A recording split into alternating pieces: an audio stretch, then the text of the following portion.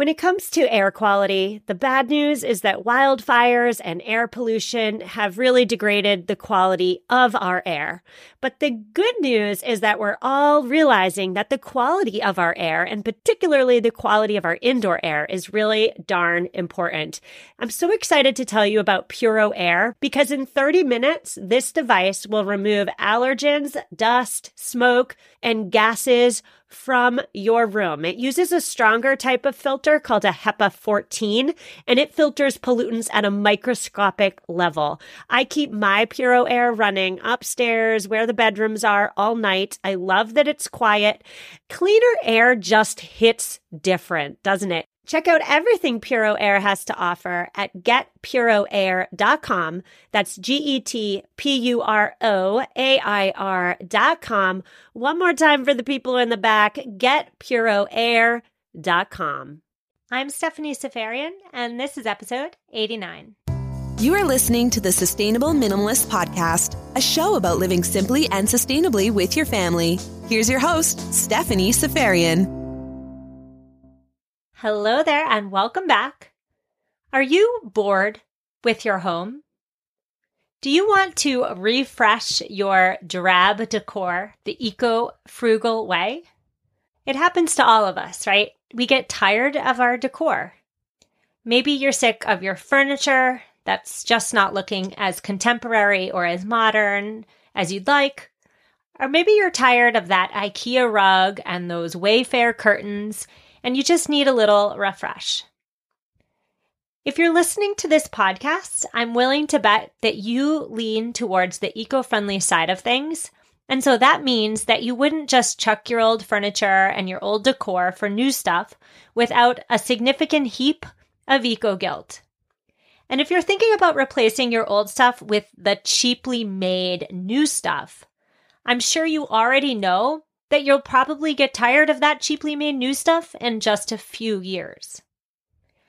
According to the Environmental Protection Agency, the EPA, upwards of 9 million tons of furniture end up in landfills each and every year. 9 million tons. And the cheaper and poorer quality furniture is more likely to get tossed. The truth of the matter is that furniture is an awful lot like fashion. The sustainable stuff, the stuff that you actually want to hold on to for decades, is expensive. The cheap stuff, or what I like to call the fast furniture, is very trendy and it doesn't stand the test of time thanks to its, or not thanks to its, poor materials and poor craftsmanship. I often find myself going back to what Erin Polowoy said on her episode when she was a guest on the show. It was episode 43, if you're interested.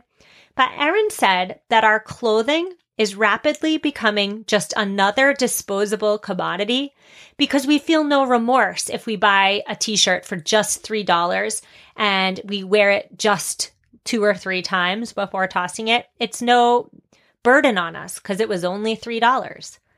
I find myself wondering whether the emergence of those cheap furniture and decor stores like Wayfair and IKEA and even Amazon, I wonder whether those stores are speeding up the disposableness of our home decor items.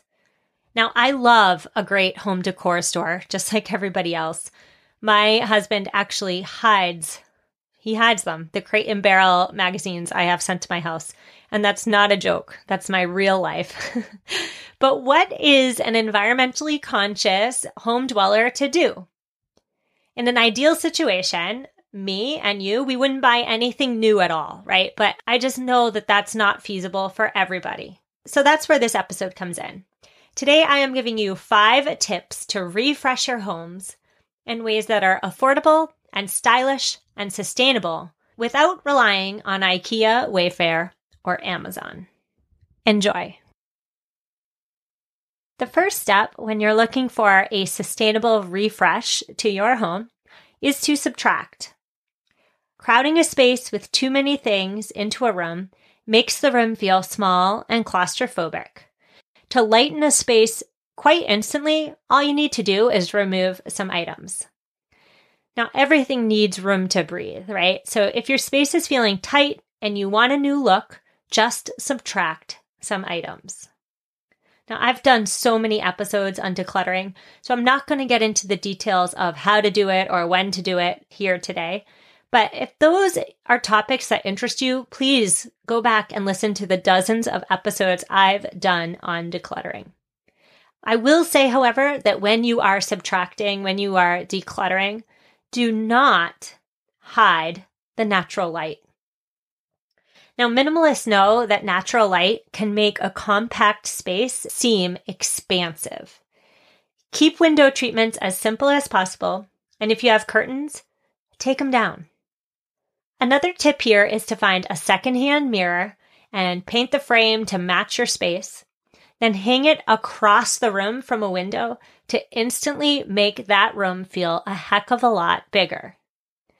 Now, if you're bored with your space and your space needs a refresh, maybe the first thing you do is declutter, and the second thing you do is to make sunlight a priority. All right, so if decluttering doesn't work and if opening up the windows and letting that light shine in doesn't do the trick for you, step 2 is to rearrange. First, go ahead and rearrange your furniture. If you were ever a teenage girl, like I was, you probably already know that moving your furniture around your room, or in this case, around your home, creates a whole new space.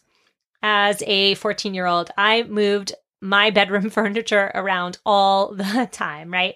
And that's because moving furniture around gives your space a whole new look and can satisfy your need for change without any cost. I had no income as a 14-year-old, but I could create a whole new space for free for $0 simply by moving around my furniture. Don't just move the furniture around within a room. Get creative here and move furniture around from room to room, so within your whole home, and see what you can do. Now, if moving your existing furniture around just doesn't cut it, and you know you need to get your hands on new furniture, know that you can either buy really nice but second-hand furniture that delivers, or you can rent furniture. Now, I'm going to go into these two separate options one by one. The first one is to get second-hand furniture that delivers. Now, one of the best parts about buying furniture from Wayfair or from Amazon is that there's fast, easy, 2-day shipping, right? No one wants to rent a truck and go to pick up that piece of secondhand furniture, no matter what awesome condition it's in, because renting a truck is annoying. And so fast and easy delivery of big pieces of furniture is a major draw to consumers. Know that you can buy secondhand pieces and have it delivered. There are sites like Kayo and Apt Deco. I've linked to them in the show notes, but both sites sell used pieces, but quality pieces with brand names like West Elm and Crate & Barrel.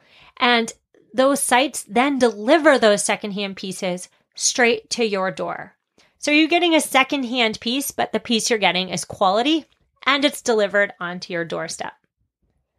Now, your second option, if you know you need and want new furniture, is to consider renting it.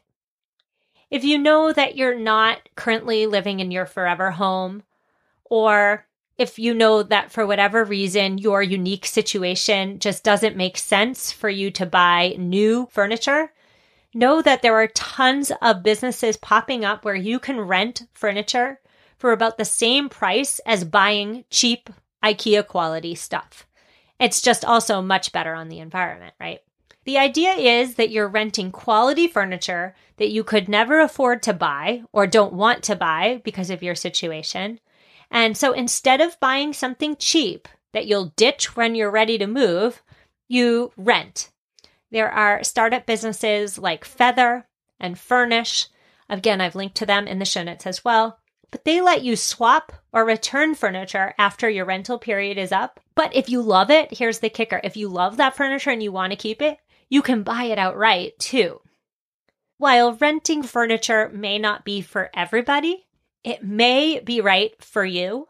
And if so, I totally suggest you consider checking out the resources I have in this week's show notes at mamaminimalist.com/089.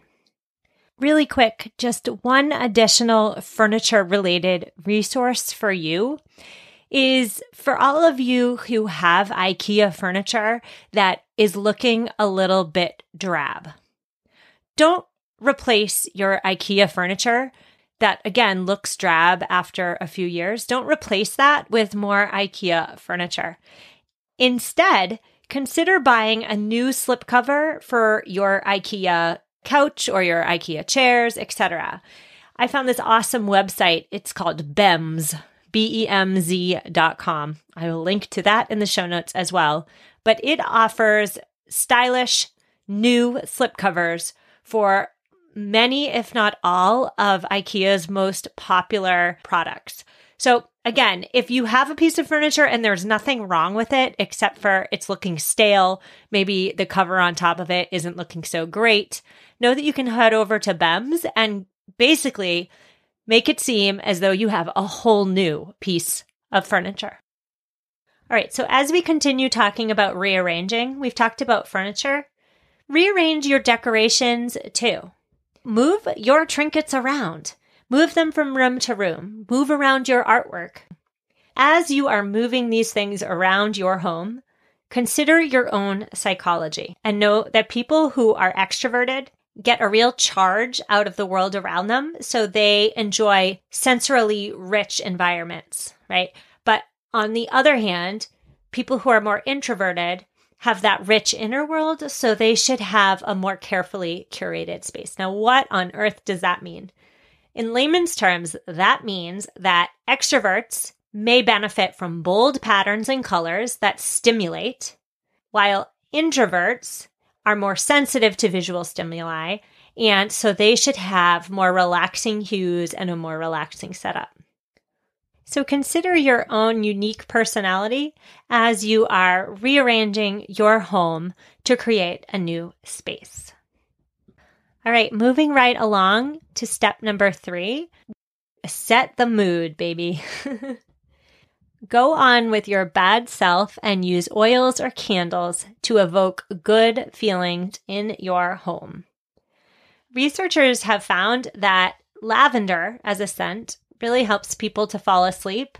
And so lavender smelling things are great in the bedroom, whereas lemon is a great smell for when you're trying to do cognitive work, like in your home office or maybe even your kitchen.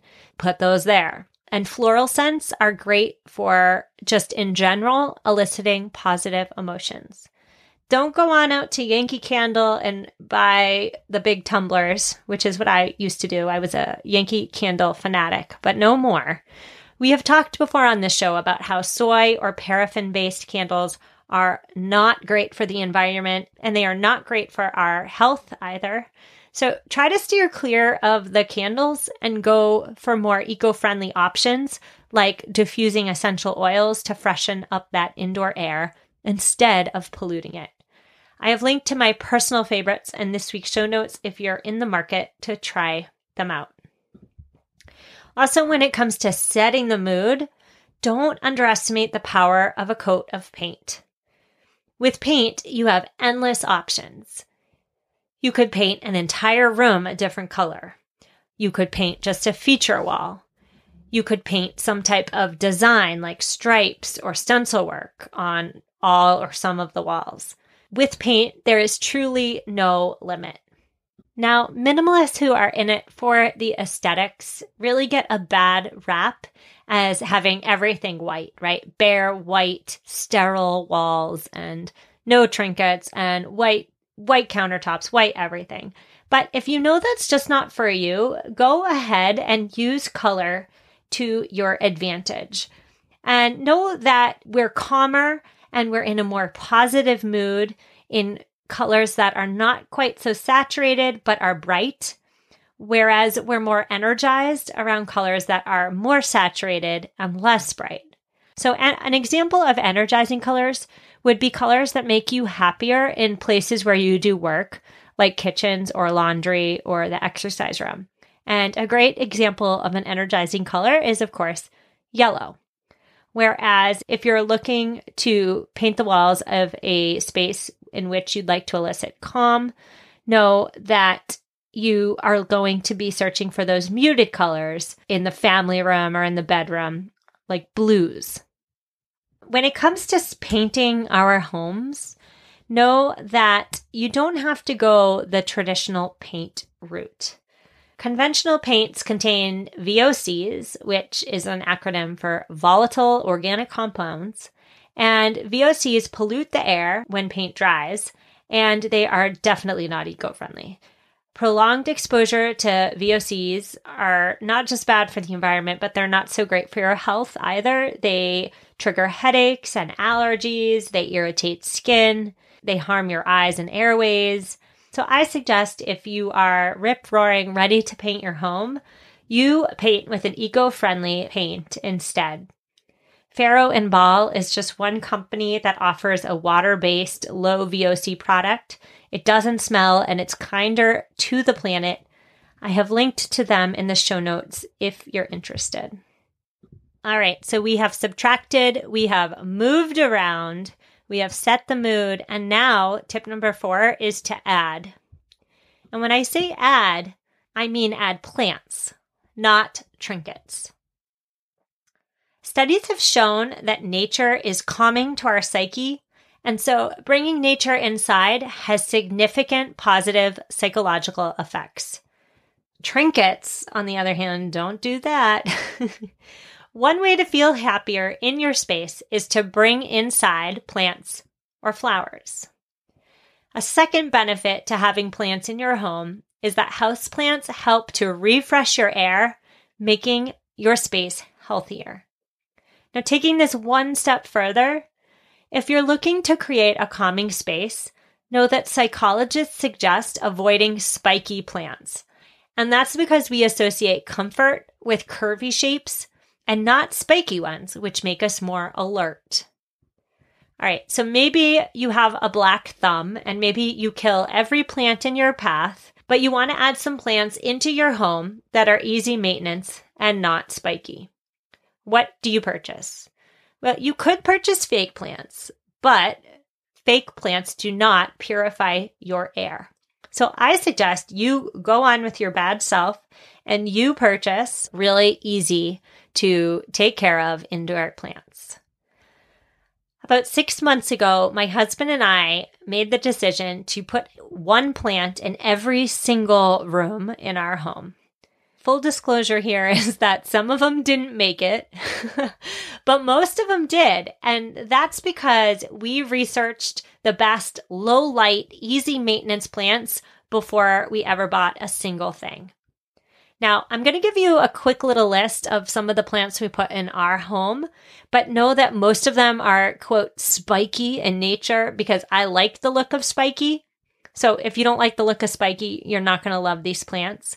But here's what we bought. We bought ferns, we bought a lady palm, a spider plant, a cast iron plant. Now that's a nice and curvy plant that I absolutely love in my dining room, by the way, a cast iron, a snake plant, peace lilies. Now the peace lilies are curvy and they're so easy to care for and they do well in low light. So consider that one. And finally, the pothos plant, which is literally unkillable. It's in every home and it's kind of snakes out of its pot because it just lives no matter what. So if you truly have a black thumb, consider that pothos. I'll link to all of these suggestions in the show notes, but know that even if you have a black thumb, you too can bring a bit of nature indoors and reap the benefits of indoor plants. My final tip for you today is to look ahead. If you are in a home decor store, Crate and Barrel, and if you find yourself falling in love with one or many items on display, know that I have been there and I absolutely understand. It is so easy to make impulse purchases, and many stores rely on our collective inability to rein in our impulses to make profits. Instead of buying because it's pretty, I suggest you look ahead. Now, looking ahead means a few things. First, it means focusing on your next home.